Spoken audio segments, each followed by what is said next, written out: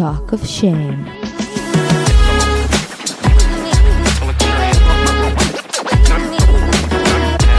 היי, קוראים לי טל זולטי ואתם מאזינים ל-Talk of Shame. בואו נדבר ללא בושה על דייטים, מערכות יחסים, סקס, מגדר, או בקיצור, כל מה שבאמת מעניין. יהיה מצחיק ומעמיק, בואו נתחיל. אהלן חברים, נחשו את מי החזרתי. שלום שלום. אחד הפרקים האהובים עליכם, החזרתי אותה בגדול, האחת והיחידה, המצחיקה והנפלאה, עדי דרורי. שלום. מה קורה כבוד אחותי? גדול לחזור. כבוד שלי שהגעתם פה שוב לאולפן מרגש. החדש. כן. סופר מרגש. מה אחותי, מה איתך? ספרי, תעדכני קצת את החבר'ה, מה עברנו? מה עברנו מאז עד היום? נפגשנו בלב הקורונה. זהו, ממש בלב הקורונה. התחסנו, חזרנו לשגרה יחסית. נכון. מהר מהצפוי, אני חושבת. כל גל זה היה הלם מחדש. נכון. ואז עכשיו פתאום כזה, אוקיי. זה פשוט נגמר גם יום אחד, נכון? ממש, זה זה פתאום... כאילו יום אחד די, מסגר מוחלט לכאילו, אוקיי, הכל פתוח עכשיו, שכונה. הכל מוזר. גם המדינה הזאת אין לה אמצע. אין אמצע. אז הכל מוגזם, והכל פתאום חזר, אני מפוצצת, ומתברים. אני בשאלה, אני עוד לך לצאת לבלות עכשיו? תני לי רגע, כמו שנייה. סכר שהורידו אותו, וכולם בכזה. באמת, ואנשים אני צריכה להזמין, אי אפשר להזמין מקום בשום מקום. אנשים הכל- מגזימים. כן, כן, כן, כן. עכשיו כאילו, קרחנות. קרחנות. הייתי בסדנה בצפון, סדנת שתיקה, אני עוד במצב דולפין, חזרתי לתוך עצמי, לא ראיתי עוד חדשות. תובנות עם...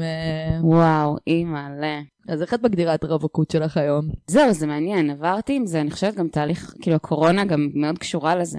קודם כל זה שנה שעברת, אני מרגישה שזה תהליכים של 5 שנים.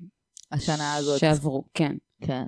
ולי מאוד היה חזק הדבר הזה של מה שקיים לי עכשיו בחיים, זה כרגע מה שיש. כי גם לא, אני כמובן מאוד חרדתית, ולא הבנתי איך פוגשים עכשיו אנשים חדשים בתוך הסיטואציה הזאת, ויוצאים לדייטים. לא יצאת לדייטים בקורונה? בקושי. זהו, היה לי בגל כי היה הראשון... איזה קטע של דייטי קורונה. כשהקלטנו את הפרק על הדושים, זה היה בדיוק כשסיימתי קשר עם הבחור של הגל הראשון. כן. שזה היה בזמן הגל הראשון. כן. וואו, להיות עם מישהו בגל הראשון זה אפילו חצי אמיץ, כי עוד ממש חרדתיים כזה מהקורונה. זהו, זה היה גם... יש לנו רק אחד את השני, וכל העולם הולך למות. איזה חודש רק דיברנו.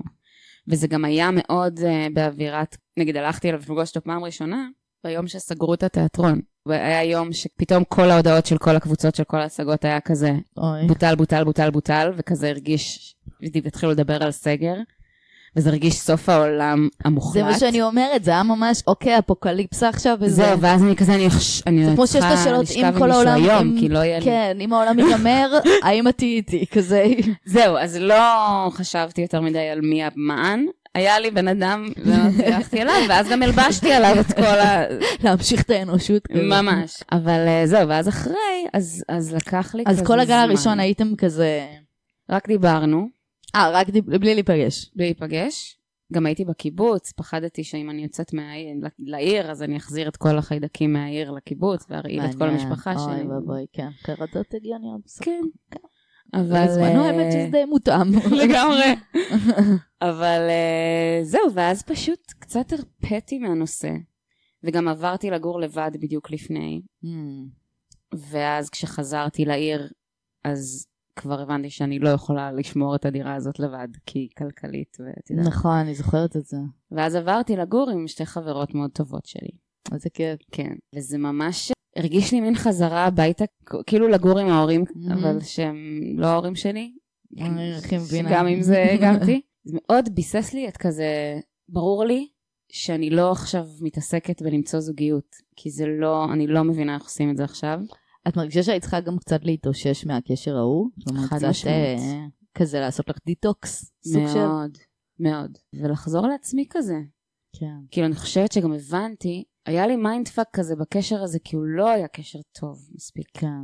וכל הזמן סיפרתי לעצמי, נגיד עכשיו בסדנה הזאת, פתאום קראתי במחברת שלי דברים שכתבתי אז, שגם זה מעניין לראות כתבתי על מישהו אחר בכלל, שהייתי איתו איזה פעמיים.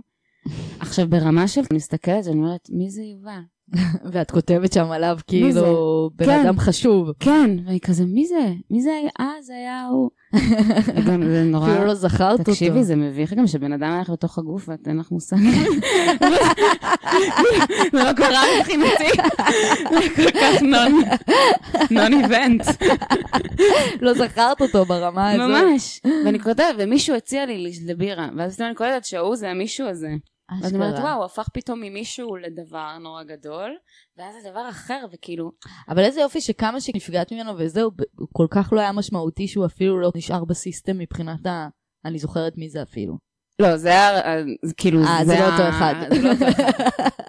אבל שגם, כאילו, פתאום הסתכלתי ואמרתי כמה, כאילו, פתאום הסתכלתי על הבחורים מהפרספקטיבה שלי, של התהליך שלי, כל אחד מהם, הם סטטיסטים במסע שלי. שהלבשת עליהם דברים ברמה כזאת, או שהם פשוט... כן, מאוד. גם, אני חושבת שהרגשתי נורא שאני רוצה להשתחרר מאיזה נרטיב שהייתי כלואה בו, זה מתחבר גם לכל התפיסת, לא יודעת, קומדיות רומנטיות וזה, של אני לא בחורה רגילה, אני קשה איתי, אני סופר רגשית, אני סופר זה, לא כל אחד יכול להתמודד עם זה. ואיפה הגיע הסיפור הזה? הסיפור הזה שסיפרת לעצמך על עצמך? גם הקשרים שלי, היו לי 2 קשרים מאוד ארוכים בגיל מאוד צעיר.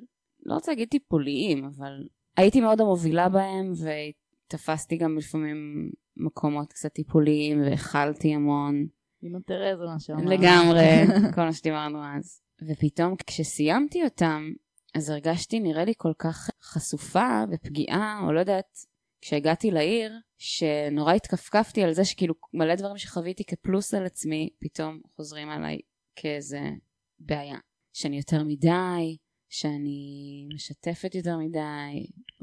שאת כאילו יותר מדי גיברית, את יותר מדי טובה, יותר מדי טובה אליהם. כן, ומלבישת עצמי על אנשים. לא יודעת, פתאום אני כזה... אבל זה לא קשה. כאילו, זה לא להיות קשה. כן, גם מה הבעיה שלכם? למה זה מאיים? למה זה כל כך מפחיד? למה אני כל כך מפחידה?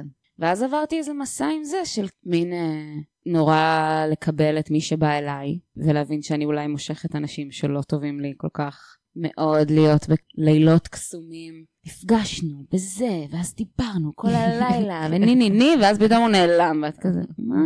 זה לא תאם את הסיפור הרומנטי הזה, בדיוק. להיווצר פה. כן, איזה לחץ על זה. להגשים את הפנטזיה הזאת, את הסיפור הזה. כן. לקבל את ההפי אנדינג של הקומדיה הרומנטית, מה שנקרא. ממש. וגם להיות עדי החדשה. עדי החדשה עם בחורים מסוג 1, 2, 3. לא המטופלים שהיו עד עכשיו, אלא... כן. פתאום אני כזה, הייתי מישהו נחמד בשנה האחרונה? לא יודעת, לא זוכרת. כזה. עוד תחושה שכל מי שחמוד ובעניין ובזה זה טרנוף. קיצור, הבנתי שיש לי המון. למרות שאני מכירה גם את הצד השני, את יודעת? כן. של להכריח את עצמי להיות עם מישהו שהוא נחמד וטוב ומלא קופסאות כאלה של מה הוא אמור להיות, בלי שיש את הספארק, את ההידלקות, ללכת למה שכביכול נכון, ולהכריח את עצמי גם לדבוק בזה, כי הנה מצאת מישהו טוב, אז תהי מה שטוב, ולא להיות קשובה בעצם לגוף שלי ולמה שמושך אותי, וזה מעין בלנס מאוד קשה כזה. ממש. כי הרבה פעמים את נמשכת למשהו שלא טוב לך, או שאת לא נמשכת למשהו שאמור להיות טוב, אבל זה לא באמת טוב. וגם היו המון דברים שהם סבבה, אבל הם סתם כזה. סבבה זה לא מספיק. גם יוצא, יש כל מיני חבר'ה שכמין יצאתי איתם או זה, והם פתאום עם חברות שלי. באמת? או כזה מכרות או זה. זה קצת מוזר. קצת, את יודעת, מעגלים כאילו, או שהתראיו רחוקים והתקרבו עם הזמן. כן, כן. שפתאום נהיינו חברות, פתאום הכרנו או משהו כזה, ופתאום זה כזה, את בת זוג של יצאתי איתה פעם. שפתאום אני גם רואה התאמות שכן עובדות איתם, ואני כזה נכון, ברור. זה לא היה שלי פשוט. ולא שאכלתי על זה את הלב או משהו, זה פשוט כזה... סתם, אז נראה לי הבנתי שיש לי עוד דרך עם הדבר הזה, כל הזמן. אבל הרבה פעמים גם כבר הרגשתי מוכנה. ואז פתאום מצמצתי ועברו 9 שנים. גם הקורונה הזאת, צחקתי על זה בסטנדאפ של... גם אתם קוראים לזה תקופה כדי להתעלם מזה שזה שנה. כאילו, פשוט שנה שנלקחה. אז אנחנו אומרים כזה, תקופת הקורונה. אז כן, אז פתאום אני מסתכלת ואני כזה פאקינג 9 שנים. מאז הקשר האחרון כאילו? כן. זה מלא זמן, ונראה לי בדימוי שלי על עצמי זה גם מוזר לי, כי גם עכשיו אני כבר מאוד אוהבת את עצמי. עכשיו אני כזה... עד אז חיפשת איזה אישור מבחוץ שיעזור לך לאהוב את עצמך, כאילו את האישור הגברי הזה שיגיד לך שאת ראויה או אהובה. ממש, ואז זה גם כמובן הוביל למקומות של אי אהבה לא טובים. ואז פתאום אני מסתכלת על זה, וזה כאילו הרבה שנים נראה לי הרגיש לי גם פער, של אמרתי, מה, אבל אני כזאת אחלה, אז איך אף אחד לא רוצה אותי? שזה אגב לא שאף אחד לא רוצה אותך, נכון? זה הרי משהו שנמנע באיזשהו מקום בזה שהוא הולך על כאלה שהם unavailable, כזה רגשית, ומקום שדוחה אנשים שאולי יכולים להיות רציניים, לא רוצה אותם, לא מעוניין בהם, וזה גם איזה מקום שבסופו של דבר גם שומר על עצמו באיזשהו מקום. כן, וגם אני חושבת שבאמת הרבה זמן, עדיין אולי קצת, לא יודעת, אבל כי אני באמת גם מרגישה עכשיו באיזה שיא של גם השתנות ודברים, אבל זה הבהיל אותי. אם מישהו שולח לי הודעה בפייסבוק, או פונה אליי, או זה, או אני רואה בן אדם בא אליי באנרגיה של להתחיל איתי, זה היה עושה לי What's wrong with him? סטרס, כזה, אחי, לא יודעת, אני לא פנויה עכשיו, אני לא יודעת, שזה גם קשור למקום שמרגיש לא ראוי קצת. נכון. כי אם אני מרגישה לא ראויה ומישהו רואה בי מאוד ראויה, אז כנראה הוא משהו בו לא בסדר. כנראה הוא לא קול, לא מספיק, לא כזה. זה קצת יושב על לא, אני יודעת שלפחות אצלי בתקופות האלה זה הרבה פעמים היה ככה. מי שממש בקטע שלי זה כזה, אז משהו כנראה דפוק בו. אם הוא לא קלט. ונראה לי גם שמתי על זה פשוט מלא משקל. היה על זה סטרס כזה. קצת, וגם כששחררתי מזה, אמרתי, למה אני לא עושה שום, אני יודעת שאני רוצה זוגיות, אני יודעת שאני רוצה אהבה, אני יודעת שאני גם מגיעה לי את האהבה הכי שווה בעולם, אני לא מצליחה לעשות שום דבר למען זה, כולל לפתוח את הטינדר, להתכתב עם איזה אישו, לסגור, למחוק, להיעלם, וגם באמת אני חושבת שבאמת לקח לי זמן להשתקם קצת מהקשרים. כן, וגם מהקשר האחרון הזה שפתאום נורא הצלחתי לראות, זהו, התחלתי להגיד לך שקראתי בסדנה דברים שכתבתי איתו, שפתאום אמרתי, ידעתי כל הזמן שזה לא עד הסוף זה. אבל סיפרתי לעצמי שאני אוהבת עד מעל הראש כדי להאמין שזה אפשרי. ואז פתאום הצלחתי להתקל על זה בחמלה, וגם להגיד, עשיתי עם הבן אדם הזה באמת תיקון מטורף, אבל בגללי. זה גם יותר קל קצת להתמסר למה שלא זמין עד הסוף, כי זה מוריד מאיתנו את האחריות. כלומר, אני גם הרבה פעמים התאבססתי על בחורים שלא היו 100% איתי, כזה ממקום על אחריותם שזה לא עובד ולא על אחריותי. מה אני אומרת? לגמרי. האחריות, הנה, עליהם אני יכולה להתאבסס כי זה גם ככה לא יעבוד איתם. לגמרי. כן. כן, פתאום הצלחתי לפרק את זה לכזה, הרווחתי את זה ואת זה ואת זה ואת זה. סבלתי ונדפקתי מזה ומזה ומזה. אני משחררת את הכל, ואני ממשיכה בשלי. זהו, ואז פתאום באמת בתקופה האחרונה, או באמת בגלל זה שאמרתי, אני משחררת את הדבר הזה, כי אני לא עכשיו יוצאת לדייט, אני לא מבינה איך לנהל את זה. שאתה משחררת את הלחץ מזה? כן. מזה שיהיה, מזה שזה יקרה. כן, יש לי איזו ידיעה פנימית שזה יקרה, אני עוד לא יודעת מי זה הבן אדם הזה, ואני גם לא רוצה בלחץ להלביש את זה עכשיו, גם על כל בחור שאני רואה. גם נהיה לי ממש חוסר עניין. כן. קצת הפסקתי להסתכל על העולם בפריזמה כזאת, של כזה, חתיך מחמוד, וגם לא היה. הייתי בבית שלי. כן. כאילו, על מלא. ופתאום זה נתן מקום, גם באמת לתהליך האישי הזה של לתת ממנו, כאילו, מרגישה שנדלקתי על עצמי, לראשונה. זה בדיוק מה שבאתי להגיד. במקום לחפש מי חתיך מחמוד, לחפש כמה אני חתיכה וחמודה, ממש. וכזה, במקום לחפש את הערך שלי בחוץ, לחפש את הערך שלי בפנים. אפילו התאהבתי בעצמי. מדהים. אהבה שווה. שזאת הדרך גם אגב לגרום לכל העולם, לא שצריך לעשות את זה בשביל זה, כן, אבל שאתה מאוהב בעצמך, אז הרבה יותר קל לאחרים להתאהב בך. כן. כי אתה רואה מה יפה בך, אתה רואה מה טוב בך. ממש. כן. וגם באמת פתאום לראות, היו ימים שישבתי ופתאום אמרתי כמה אהבה אמיתית ברמות הגבוהות, כאילו יש לי בחיים, עם חברות שלי, עם חברים שלי שהם לא רומנטיים, לא אוהבת את המילה ידידים. זה תמיד מרגיש לי לא מספיק. זה לא, חבר נפש שלי. משפחה, לא יודעת, פתאום ממש באמת לראות כמה אהבה יש לי, והרווחתי אותה. כמה אהבה יש בך. לגמרי. בתוכך. כלומר, כן. כל האהבה הזאת שיש בך לתת לבן אדם הזה שחיפשת, קודם כל את צריכה לעשות אותה לעצמך כזה, ופתאום יש לך מרחב לזה קצת, לא? כן, לגמרי. כן, וגם נורא בניתי את עצמי כבן אדם, בלי הקשר הזה של... כי אני חושבת שהרבה אנשים... האם זה ימשוך את האחד או לא ימשוך את האחד, האם זה יקדם אותי... לא, וגם לא באנשים שבזוגיות נגיד ארוכה מגיל נורא צעיר. יש איזה משהו שהוא ביחד בזה, שקצת, אני לא יודעת אם כל אחד מהם עבר עד הסוף את הדברים עם עצמו. לא יודעת איך להסביר. נכון. או אני חושבת שזה גרם לי לא להיות באיזה comfort zone כל הזמן. אז פתאום נורא לאהוב את הדברים האלה ולראות אותם ולהודות על זה.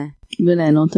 ממש. אני ממש מרגישה גם שזה חשוב, אמרתי לך קודם, החיות. הכוח הזה של אהבה וחברות בין נשים. כן, מאוד. והכוח של זה לרפא את העולם. ממש. בגלל זה גם זה מצחיק, נגיד בנות שיצאתי עם בן זוג שלהם, ובהתחלה זה כזה, זה awkwardness, שאני יש כזה, זה לא קשור אלינו. כן, כן, אני יכולה להבין אותך. אני מרגישה שאחרי שנפרדתי מזוגיות ממש רעילה שהייתה לי לפני כמה שנים, התחברתי עם 3 בנות שזה היה, שלושתן היו בפודקאסט אגב.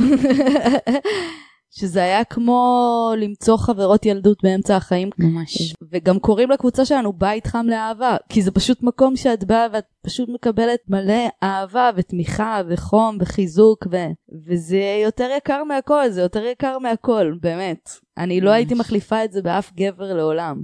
לא שזה בא אחד על חשבון השני, כן, אבל כמו שאת אומרת, באמת יש בזה כוח לרפא את העולם. וגם לי היה בראש איזה דימוי, כשזה היה לי בפער נורא גדול מעצמי, כי זה...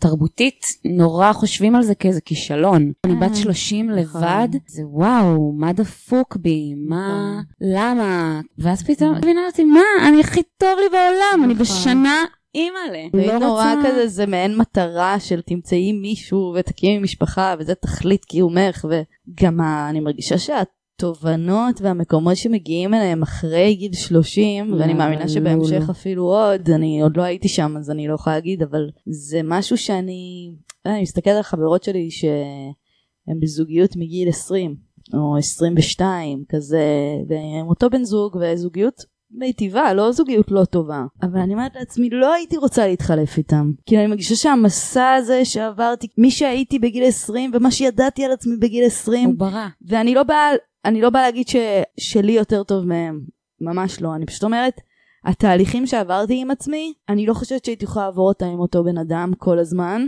מאז ועד היום. הייתי צריכה את הכאבי לב, את השבירות לב, את הדברים האלה, את הזמן שלי לבד, בשביל להגיע למקום עם עצמי, שהוא, כמו שאת אומרת, מאוהב בעצמי, מרגיש ראוי. כן, ממש. לא לפחד, זה מאוד אישי. אני גם, זה קצת אגב הסיפור שלנו על עצמנו. נכון. אני מאוד מרגישה יש בי משהו שכולית בלומרי, הוא הולך בדרך הארוכה, הוא מתלפף, חוזר, גם עכשיו בדרך אליי. כפרה, קר לי בך, ואני אומרת, מה הקשר שהגעתי לפה? נסעתי בסיבובים, וגמרתי מוזיקה, נשמתי לי, היה לי נחמד. נשמתי. כן. חזרה מהסדנת מדיטציה. לגמרי. לגמרי. לא, כי אני יושבת בזה, ואני כזה, מה אני יכולה לעשות? נשמע שירים, נביט בנוף, נעמוד באחד העם 25 דקות, ונמשיך. כן.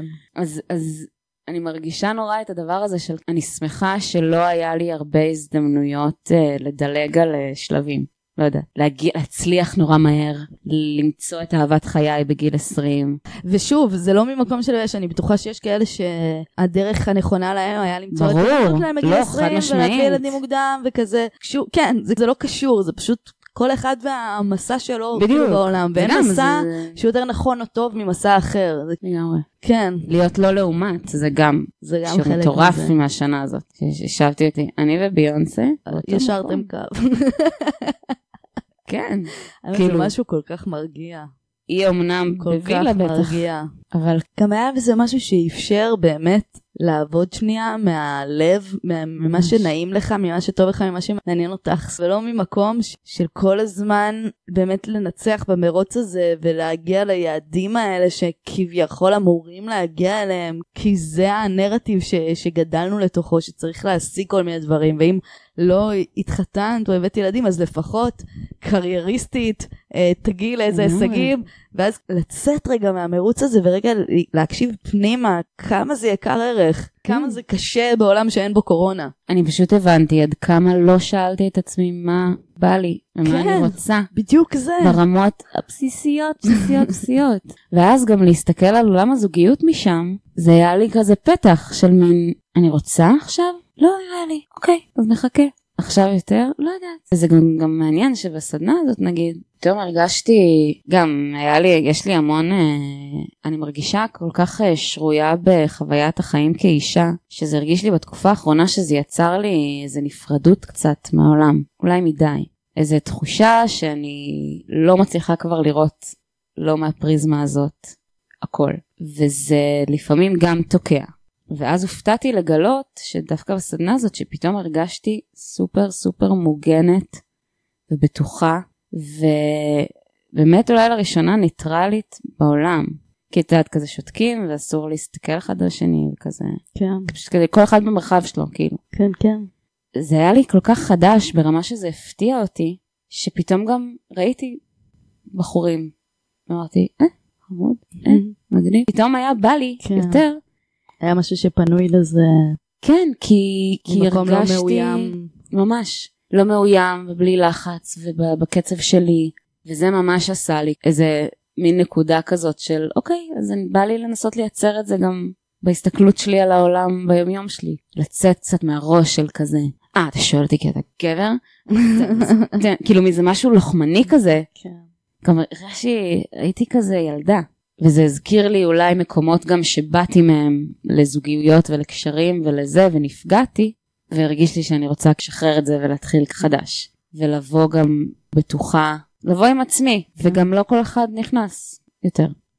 הגבולות ברורים, הסטנדרטים עומדים. כן, ולא באיזה קטע לוחמני, ולא בקטע מתנגד. בתחושה סקופה וראויה, לא בתחושה דווקא כשאני מרגישה שאת מרגישה ראויה וסקופה, אז את פחות צריכה את החרבות.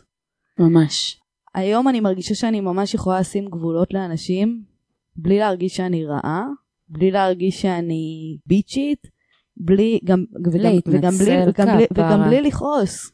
כלומר, באיזה נועה מסוים, גם דברים שלא נעימים לי, לדבר אותם, זה לא נעים לי, זה לא יקרה, אבל לא בצורה של, זה לא נעים לי, אז זה לא יקרה, אלא בצורה שפשוט מכבדת את עצמה, מכבדת את הבן אדם שמולה, ואפשר, אני מאמינה, הכל לעשות בנועם, כשאתה במקום באמת רגוע, זקוף, ראוי. כן. כשאתה מרגיש קטן, פוחד, לא בטוח, אני מדברת בזכר כל הזמן, קטנה, לא ראויה, לא בטוחה, אז את מרגישה שאת צריכה גם להילחם על המקום שלך, באיזשהו מקום להגן על המקום שלך, להגן על הקיום שלך, במיוחד אחרי שהופרו כל כך הרבה גבולות, נפרצו כל כך הרבה מחסומים, שהייתי מקום מאוד גיברי, מאוד מאמה תרזה כזה, כמו שאמרנו אז. כן.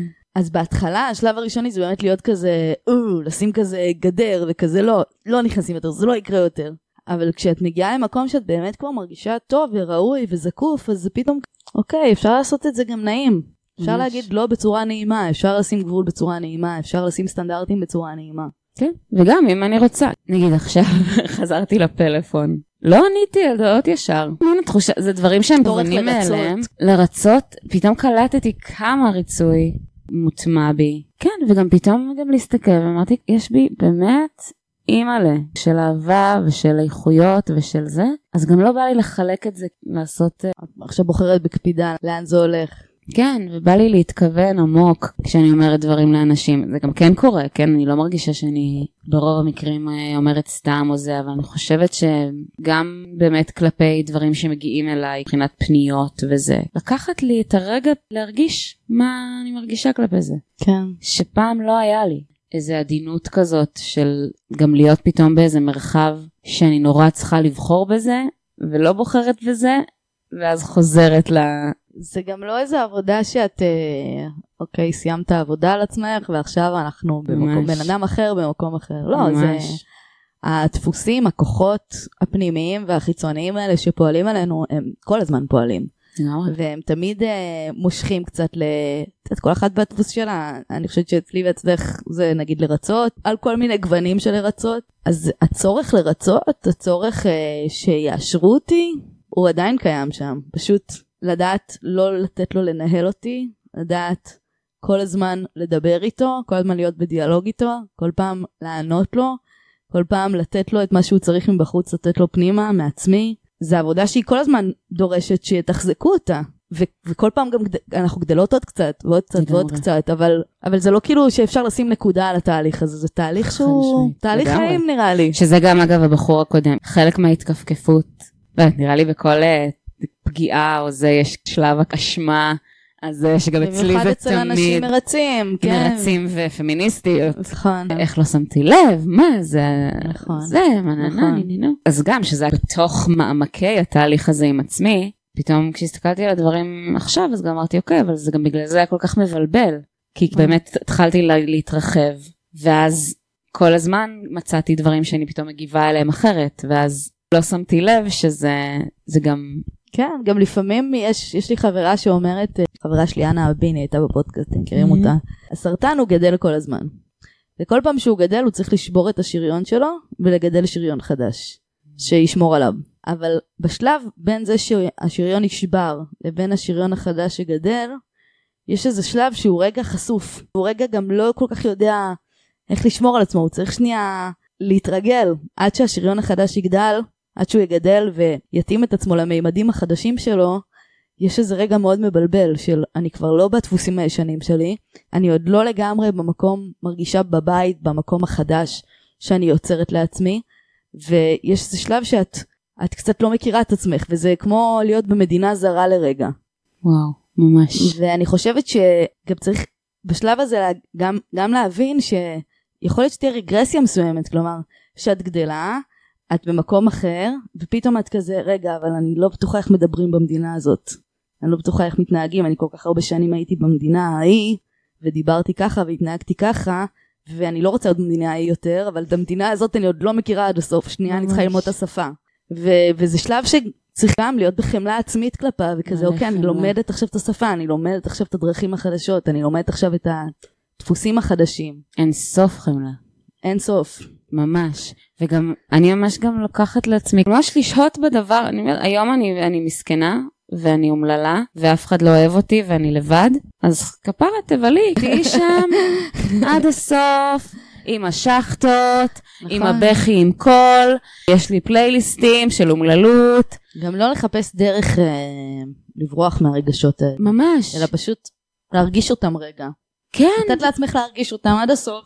ממש. ולתת להם לאכול עוגיה. להשתחרר. לאכול 10 עוגיות. אם צריך, אז כן. אם צריך, מה שצריך. אם צריך, אז כן.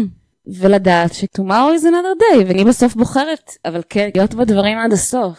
וגם להיות בכמיהה הזאת עד הסוף. וגם מותר להתאבל על הבן אדם שהיינו, על החלומות שחשבנו, על הטעויות שעשינו, גם לזה יש מקום. כלומר, זה שעכשיו את עושה דרך חדשה, ועשית פעם טעויות וכאלה, יש לי חברה שנגיד סיימה איזה קשר רעיל לא מזמן, באמת קשר לא טוב, רעל, והיא יודעת שזה קשר שהוא לא טוב, והיא יודעת שהיא הולכת עכשיו למקום יותר טוב, היא יודעת שהיא באיזה גדילה, אבל עדיין יש מקום שמתאבל על הקשר, שמתאבל על מה שהיא הרשתה שיקרה בקשר, על מה שהיא הרשתה שיעשה לה בקשר, זה כזה, ויש לזה מקום.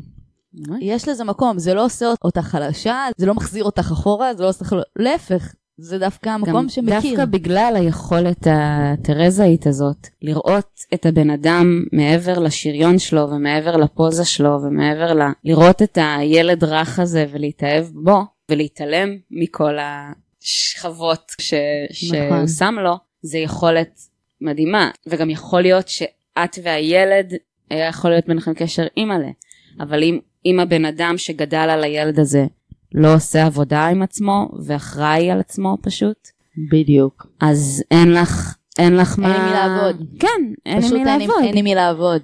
כן. לא, אצלה זה אפילו לא היה קשר עם בן זוג, זה היה קשר עם איזה חברה. גם בכלל, כן. גם כאלה קשרים יש שהם לגמרי. גובים מחיר לפעמים, וכן, אם אין בן אדם שיכול לקחת אחריות בצד השני על המעשים שלו, על הדברים שלו, אז בעצם אין קשר.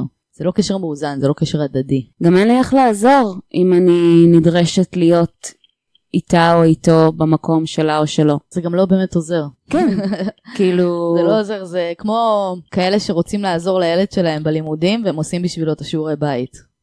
אז לא עזרתם לו. בסופו של דבר הוא לא למד כלום.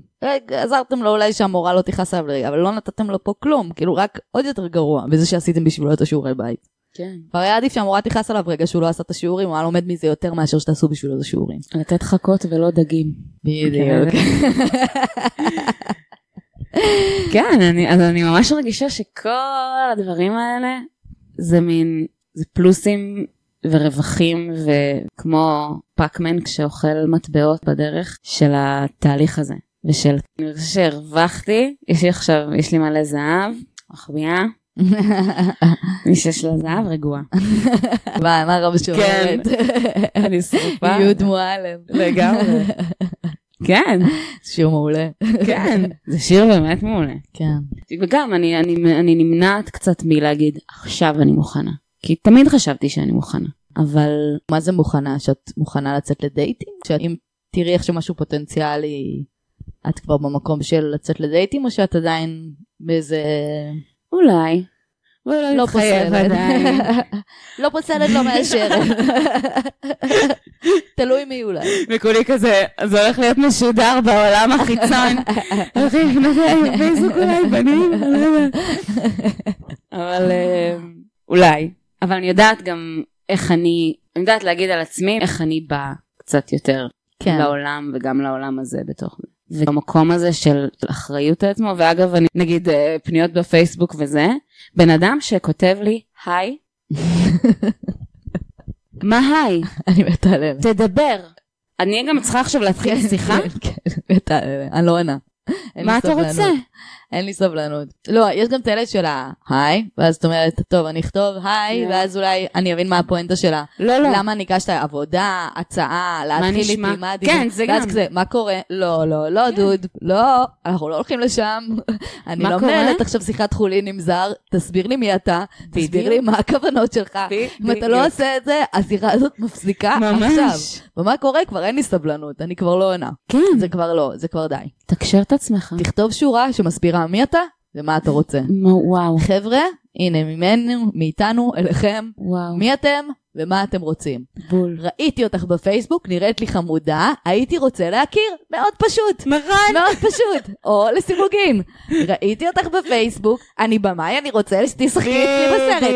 בואי נדבר, משהו כזה. לא יודעת, פשוט תסבירו מי אתם. ואיך הגעתם אלינו ומה אתם רוצים.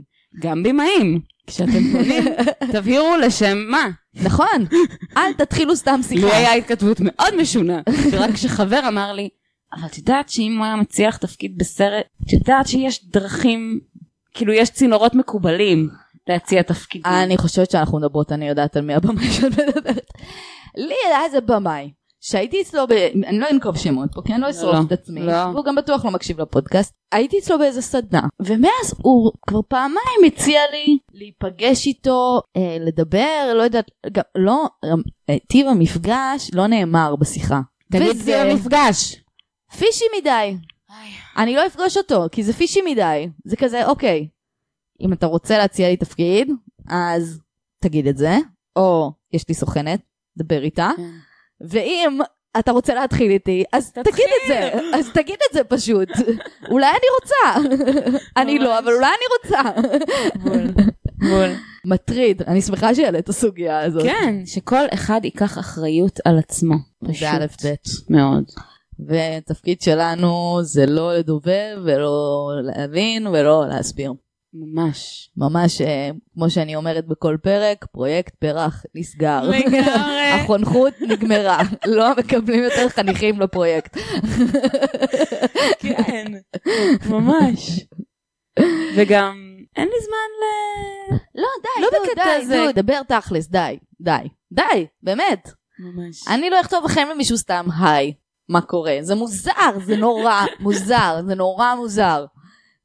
מה, חסר לי מה לעשות עכשיו? לנהל איתך שיחה שאני לא יודעת מי אתה ומה אתה רוצה. אתה רוצה שאני אשאל אותך מי אתה ומה אתה רוצה? למה? אני זוכרת. בוא נחסוך את זה. וגם להאמין להם, כשהם אומרים, זה גם מתקשר לפרק הדושים היפה. להאמין להם, כשהם אומרים אני לא רוצה זוגיות, ואני יודעת שאני רוצה זוגיות, תגיד אוקיי. אז לא. אז תודה. ברור, ברור, ברור. וגם אם מישהו אומר לך, אני לא יודע, בוא נזרום, לא. לא, לא, לא, לא, לא, לא. אז תדע, ואז תדבר איתי, אוקיי? לך למזבך למסע, תגלה מה אתה רוצה מעצמך בחיים, בלי קשר אליי, ואז תחזור אליי עם תוצאות.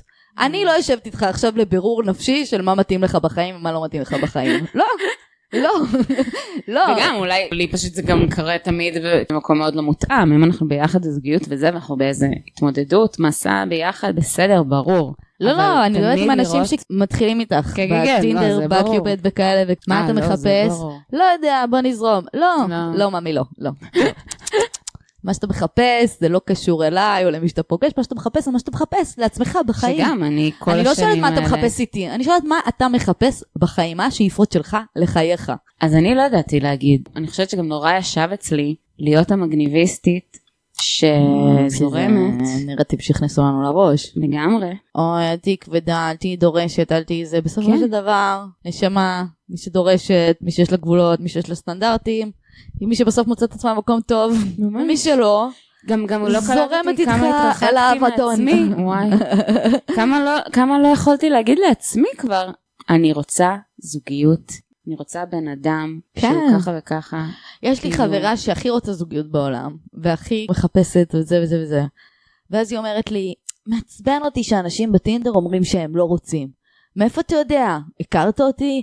ראית? אני אומרת, אחותי, מה זה משנה? אם הוא אמר לך, אני לא רוצה זוגיות, הוא עזר לך. הוא עזר לך לסנן אותו. הוא עזר לך בסינון. אוקיי, לא רלוונטי, ביי. גם העניין הזה של להסתכל על זה כאתגר. אני עכשיו יכבוש אותו. הוא לא רוצה כי עוד לא הכיר אותי. אני עוד... זה רק כי עוד לא הפעלתי עליו את קסמה. לא, לא, לא, לא, לא, לא, לא, ממי, אין קשר אלייך בכלל. ממש. ואת לא תעשי שום דבר שישנה אותו ממישהו או מה שהוא מחפש כרגע לעצמו. זה גם לא בסדר. זה גם מאוד מניפולטיבי. לבוא למישהו ולהגיד לו, ביום שמישהו אמר לך, אני לא רוצה משהו רציני, ואת אמרת לו, סבבה, אני זורמת בזמן שאת כן רוצה משהו רציני, זה היום שבו התחלת לפגוד בעצמך, זה היום שבו התחלת להתרחק מעצמך, זה הצעד הראשון, ואחרי זה את לא יכולה להאשים אותו בכלום. כי את קודם כל הפנית גב לעצמך ואמרת, אני פחות חשובה. אני פחות חשובה ממך ומהדבר הזה. לא, פשוט לא. לגמרי. אמרו לא. וגם, פתאום אני גם כזה, חשוב לי לעשות את זה בחדווה, לא יודעת, בכיף. נהיה איזה כובד כזה, בכנות. שפתאום כזה, אני מין, למה זה כל כך, גם לי מול זה, כן? כן, כי יש כל כך הרבה אמת לא מדוברת. וזה... כי יש כל כך הרבה אמת לא מדוברת, שברור שזה כבד. ברור שזה כבד. כן. כל כך הרבה אמת לא מדוברת, כל כך הרבה שקר כללי על מה אנחנו רוצים, מה אנחנו מחפשים. גם לראות את הקשר, נגיד, באמת עם הבן אדם האחרון הזה, ולהגיד, אם מהרגע הראשון, נדע לי זו חברה שפתאום אמרה לי, אם עכשיו לא כיף לכם, זה לא יתחיל להיות כיף, כן. כשיהיה ממש קשה. אם מההתחלה זה שיחות יחסנו לאן, וכובד, להישאר, ללכת, מין כזה. גם אף פעם את לא תצטרכי לכפות משהו שהוא טוב ואמיתי. נכון. אף פעם לא תצטרכי לשכנע משהו שהוא טוב ואמיתי. אם זה טוב ואמיתי, אז פשוט, זה אמור להיות קל. לא שלא יהיו קשיים בדרך, לא שלא יהיו אתגרים, אבל לפחות החיבור, הרצון להיות ביחד, הבחירה להיות ביחד, היא אמורה להיות קלה. לפחות בהתחלה. את רוצה איזה משפט לסיום ככה? כן, פשוט נראה לי העניין שחשוב לי, שהבנתי עכשיו, זה לצאת מתודעת חוסר, ולגשת לדבר הזה ממקום שלם ומלא. תודעת שפע. ממש. משפע. שלא חסר. ממש. אני לא חסר בי כלום, ולא חסר בחוץ כלום. ממש. שפע, אהבה, כיף. כן, כן, מקום שלם, לא מקום שצריך להשלים אותו. ממש. לא מקום שמחפש איזה חלק שישלים אותו, ואז הכל יהיה שלם, ואז אני אהיה מאושרת, ואז אני אהיה מאושרת, אני יודעת מהבחינה של אישור. של כאילו, ייתנו לי אישור. לא, אני באה שלמה, אתה בשלם, בוא ניתן כיף ונתקדם ביחד. לגמרי. יס. יאללה, עוברים לפינה שלנו. פינת. הפינה שלנו היום היא הוא סבבה והכל, אבל... רוצה לתת אחד משלך? הוא סבבה והכל, אבל יש לו חמוס. זה מה שעשינו בסרטון. האמת, אני לא מפריע לי החמוס, אלא אם כן זה מאוד מסריח. זה קצת צריכה מסריח. זהו, לא, זה, אני חושבת אולי הוא גר בדירה בתל אביב ויש לו עז בתוך הבית. לא יקרה. לא. לא יקרה כי זה אומר שהוא סוטה מין. זה בן אדם שמביא חציר. יש לו חציר בסלון. זאת אומרת שאתה סוטה. היה יודעת רק גם לדמיין את הבן אדם הזה, שהוא גר בנחמני עם עז. אז הוא סבבה והכל הפעם מבוסס על סיפורים אמיתיים של בנות ובנים ששלחו לי. אז בואי נראה. הוא סבבה והכל, אבל הכניס אצבע לאוזן והתחיל לנקות אותה באמצע הדייט. איי. לא, זה גרוסי. זה ממש גרוס, כי זה גם... זה גם קצת חסר מודעות, זה כמו לחטט ואף מול הבן אדם. אוקיי, אתה צריך לנקות את האוזן, יש שם איזה צורך, תעשה את זה. אבל זה... תראי, אוזן זה מקום שיש בה מעמקים, כאילו אתה צריך כן, זה דורש השקעה, זה דורש תנועה. זה גם ממש כאילו תקופה, הוא חופר שם. כן, זה גם ג'יפה שיוצאת מאוזן, היא כזה לא נעים. היד הזאת צריכה לגעת, טוב ידיים. אוקיי, הוא סבבה והכל, אבל בן 33 ולא היה מעולם בחול. אוי, למה? זה קצת עצוב. זה השאלה אם זה מחוסר אמצעים, זהו, בדיוק. מחוסר עניין, או מפחד. זהו, זה בכל מקרה סיבה שמביאה לי חמלה יותר משיפוט. השאלה שזה משהו שתרצי גם לשכב איתו בסוף. שאלה יפה. לא בטוח. לא בטוח. אני לא יודעת אם על זה, אבל זה קצת צר לי, כי עד גיל 33, גם אם לא באת ממקום עם אמצעים, יכולת לאגור אמצעים בשביל לפחות לנסוע לאיזה יוון או טורקיה. זה א' ב'. אני לא דורשת שעכשיו תעשה איזה טיול ענק בדרום אמריקה וזה, אבל זה א' ב', סיני, לא יודעת, ירדן. כן, זה קצת מרמז על צרות, כאילו צרות אופקים אולי. כן, לא הכי סבבה, לא יודעת להגיד, זה מוזר. זה יותר מוזר זה יותר לשאלה אם זה מוזר מאשר הוא סבבה והכל, אז כן זה מוזר. אני פשוט שרופה, יש לי פטיש חול רציני. אני גם, את אומרת לי עכשיו, אני מתעשה אותך לטורקיה, כן, על כל מקום. בואי תיסעי, לא יודעת, לערב הסעודית, אני זורמת, רק תני לי לנסוע מפה. ממש. הוא סבבה מהכל, אבל חובש פאה. אוי, מאיזה סוג? מה, טופה כזה? טופי? פאה, סטסי קשת סטייל. אוי, סטסי. דיל ברייקר ביג טיים מבחינתי. לא, תהיה קרח זה עדיף. כן, תהיה אפילו עם האפרה של קרחת, ואל תהיה עם פאה. כן. לא קול. לא. ואם הוא סבבה בהכל עם השתלת שיער מטורקיה. זה אני דווקא בסדר, קודם כל זה נפוץ משציפיתי. זה נהיה כאילו הדבר הבא. אני מכירה כמה וכמה אנשים. אומרים שכל הטיסה לטורקיה היא מושתלים של שיער. תקשיבי. וזה גם נראה סבבה. נוסעים קרחים, חוזרים עם זיפים כזה. כן, לא, זהו, על גברים שזה כאילו obvious שהכרתי אותם קרחים ועכשיו הם עם רעמה, אני לא יודעת אם זה נראה סבבה, כי אני לא פגשתי הרבה, אבל ממה שראיתי בטלוויזיה, ראיתי את זה בעיקר על ארסים כזה, שמשתילים משולש כזה, עם המשולש בפוני. זה קצת... בדיוק. לא הכי אמין לי. לא הכי אמין לי כשיער. זהו, יש ויש. אני קצת גם ב-owning it של אין לי בעיה עם קרחות. גם לי אין. אבל אני גם לא יכולה לדמיין את זה, כי זה באמת נראה לי מאוד חוסר אונים, אם זה חשוב לך ואתה... עם השתלת שיער אני יכולה לחיות יותר בשלום עם פאה. כן, לא, פאה זה די. בשני המקרים אני אישית מעדיפה קרחת. כן. לא, פאה. אם זה פאה ורודה, אבל... בלי לבייש אף אחד, כן. חלילה. מה? אומרת, אם זה פאה, אבל פאה ורודה, או אפרו, או זה. כאילו פאה של פורים כזה? כן. זה גם מוזר. זה אפילו קצת כאילו סייקו. זה קצת אשפוז כזה. תארי לך הוא בא עם קרה. קרה מרוד. זה קצת סייקו. זה כמו לשים כזה קסדת חלה, לא יודעת, זה מוזר. כן, כן. בכלל, אביזרי ראש, אין סיבה. לא יודעת, לא. אין סיבה, תבוא עם ראש חשוף. הייתי צריכה לחלץ אותו כי הוא נתקע במדרגות בדרך מהחניון. מה הכוונה? הוא סבבה והכל, אבל את צריכה לחלץ אותו. מה זה נתקע? מה יש להיתקע? אולי הדלת נתקעה, לא הצליח לפתוח את הדלת, לא יודעת, זה לא מפורט. לא מפורד מספיק. תראי, אני הייתי...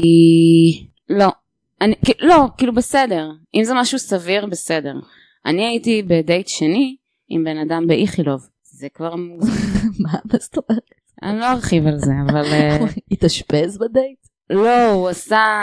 כי אני קראתי היום על מישהי שאיבדה את ההכרה באמצע אנאלי. אוי ובואי לי. אבל גם, שוב, יש בי מידת חמלה ורחמים, כי הוא בטח גם נלחץ מזה יותר נכון. זה גם הסיבה שהגעתי עד איכילוב, שכאילו, לא היה לי נעים, כי ידעת שזה כאילו בשביל הדרך אליי. כן. נהיה כל הלחץ הזה שגרם לזה. האם את שוכבת עם חמלה? מבינה מה אני אומרת? לא שכבתי עם החמלה הזאת. האם החמלה מרטיבה גם שם למטה, או שזה רק... כי חמלה יש לי לכולם באיזשהו מקום. נכון, את צדקת, אני לא בטוח. וגם יש בי משהו, זה קצת עוד כזה קיבוצניקיות קשוחה כזאת, שקראתי את זה באיחור על עצמי, שאני קצת בזה לחוסר אונים. כאילו יש לי משהו כזה, אחי. משהו יתקע במדרגות. תבין, תכנס, תצא. מה זה? אבל בסדר. בוא נראה. אוקיי, הוא סבבה והכל, אבל ממצמץ יותר מדי. אוי. אני מכירה עודף מצמוצים. אוי. לי קשה עם זה, כי זה פשוט מוציא אותי מריכוז. שגם יש פתרונות. צריך ללחך את העיניים רגע, תעשה את זה. גם זה מה? זה בקטע של תיק, או בקטע של פשוט באמת עין יבשה? האם הייתי עם בן אדם עם טיקים? אני לא זוכרת. אבל זה לא בהכרח טרנוף אימאלה. לא, לא בהכרח. לא בהכרח.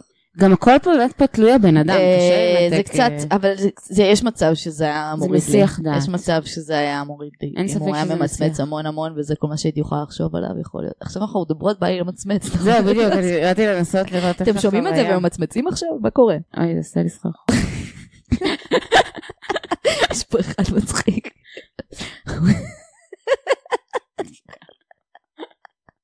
הוא סבבה והכל, אבל סבא שלו בלי פיקה ברגל. מה? מה קשור סבא שלו? קודם כל, לא הבנתי את זה. איך פיזיולוגית זה מתבטא? כי האם הוא פשוט יש לו רגל שטוחה? גם למה שזה ישנה לי סבא שלו, סבא שלי שלו כאילו אין גבעה של ברך, אני לא מדמיינת את זה, וגם אני לא חושבת שסבי, כאילו לא הייתי מכניסה סבים לעניין. מוזר מאוד. הוא סבבה בהכל, אבל יש לו צחוק כמו של גופי. זה חמוד דווקא. אין לי בעיה עם זה. אני אוהבת צחוקים מצחיקים. אולי כי גם הצחוק שלי מוזר. אני שרופה על צחוקים מצחיקים, וזה גם כי אני נוערת וצורחת. כן, אני אגיד שהצחוק שלי מוזר, אז כזה אני... כנל. אני יכולה, יש לי חמלה לזה. אבל לא חמלה, חמלה מחרמנת. כאילו לא חמלה. זה מצחיק אותי גם שלמישהו יש צחוק מצחיק, ואז זה מצחיק אותי, ואז אנחנו נכנסים למתקפת צחוקים. ללופ, שזה לא נגמר, נכון? אני בעד. אני גם. צחוק של גופי תופס מבחינתי. איך גופי צחק? מנשק עם השיניים. איי. לא. גם נשיקה זה... ובכלל, ניתן עוד סוג של נשיקה, כי יש פה כמה, מוצאת שפתיים. אוי, לא. נשיקה לא טובה, זה דיל ברייקר. כן, מרטיב לך את כל הפנים. לא, אני לא... אנחנו לא כלבים. לא ולא. אין צורך. לא ולא. כל התשובות מובילות ללא. וזה גם אנשים שאני מרגישה תמיד שהם אין דרך לעשות זה, אחי. כאילו, כאילו עשית קורס נישוקים, כאילו, קורס אמנות הנישוק. זה לא נעים. לפעמים שאפילו בטעות טיפה מתנגשות השיניים, זה כזה, אוי, בג במערכת. זה כמו ציפורן על לוח. איך זה? כן, לא, זה לא סבבה. זה מגעיל. בכלל אני חייבת להגיד ששיניים יכולות להיות מאוד דיל ברייקר מבחינתי. אני צריכה שיניים אסתטיות. קשה לי עם כאלה שיש להם שיניים לא נקיות. כאילו, זה פחות הצורה של השיניים, יותר האם אתה מצחצח באופן קבוע את השיניים. לא, היגיינה זה א' ב'. היגיינה בכלליות, והיגיינת הפה בפרט. לגמרי. גם ריח בכלל, ריח, אתה יודע, אנחנו חיות. נכון. אז ריח בכלל, כאילו... ריח זה דבר שהוא הכרחי. כן. שאגב, אני חייבת להגיד שמאז שאני רווקה שוב, אני עשיתי קאמבק מטורף לאמבה. אני לא יודעת אם אני אוכל להיפרד ממנה שוב. אם את שואלת אותי גבר או אמבה, אני בוחרת היום באמבה. אני כזה אוכלת ואני כזה, איך אי פעם ויתרתי עלייך בשביל מישהו? ספציפי. טוב, דרורין, איזה כיף. איזה כיף שחזרת. את עוד תחזרי שוב. אהלן. גם לדרורי ביום מן הימים עוד יהיה פודקאסט, אז חבר'ה, אני אפרסם אותו אצלי, תהיו במעקב. יס. בואי תספרי קצת איפה הם מוצאים אותך, הם רוצים ככה לראות, לפגוש, לעקוב. אז עולם התרבות חזר, ויש קצת הצגות. אפשר למצוא אותי בפייסבוק, או באינסטגרם עדי דרורי 66. למה 66 אגב? לא יודעת, זה בטח הציע לי איזה, לא יודעת. יש גם עוד עדי דרוריות, וגם פגשתי אותה. כאילו, הכרנו. פעם הייתה עדי דרורי בחצאית. חצאית כאן קודקוד, תעשו לייק בפייסבוק, חובה. תלכו גם לראות את ההצגה, היא מעולה. כן, ממש. את רוצה כמה מילים שידעו מה זה? ההצגה? זה שירי לקות צבאיות, שירי מורל של חיילים ויחס לנשים בצבא ובחברה. פן, בוקס בבטן, כל הדברים הטובים. כל מה שאתה רוצה מתיאטרון. ממש, לגמרי. רצו כבר 4 שנים, שזה גם עניין. זה הצגה מעולה, מעולה. ממליצה. זהו, ורגע אנחנו מופיעים, גם חזרנו, שיר משירי סשה ארגוב, הופעה משירי סשה ארגוב. לפעמים סטנדאפ פה ושם, בעזרת השם הפודקאסט שיחזור, שיקום. כן, תעקו, תחפשו, עדי דרורי. וחפשו גם אותי, כרגיל, Talk of Shame פודקאסט עם 2 F'ים ברשתות החברתיות, יעני פייסבוק ואינסטגרם, בכל שאר האפליקציות. Talk of Shame, שאר האפליקציות זה עם F1, פודקאסט בעברית. תמשיכו לכתוב לי לפינות, מתה על הסיפורים שלכם, רוצה עוד מהם. גם תכתבו לי בכללים מה אתם חושבים, יש לכם הצעות, רעיונות, מענות, דרישות, בקשות. מוזמנים לחפש גם אותי, טל זולטי, שיהיה לכם אחלה שבוע. ביי!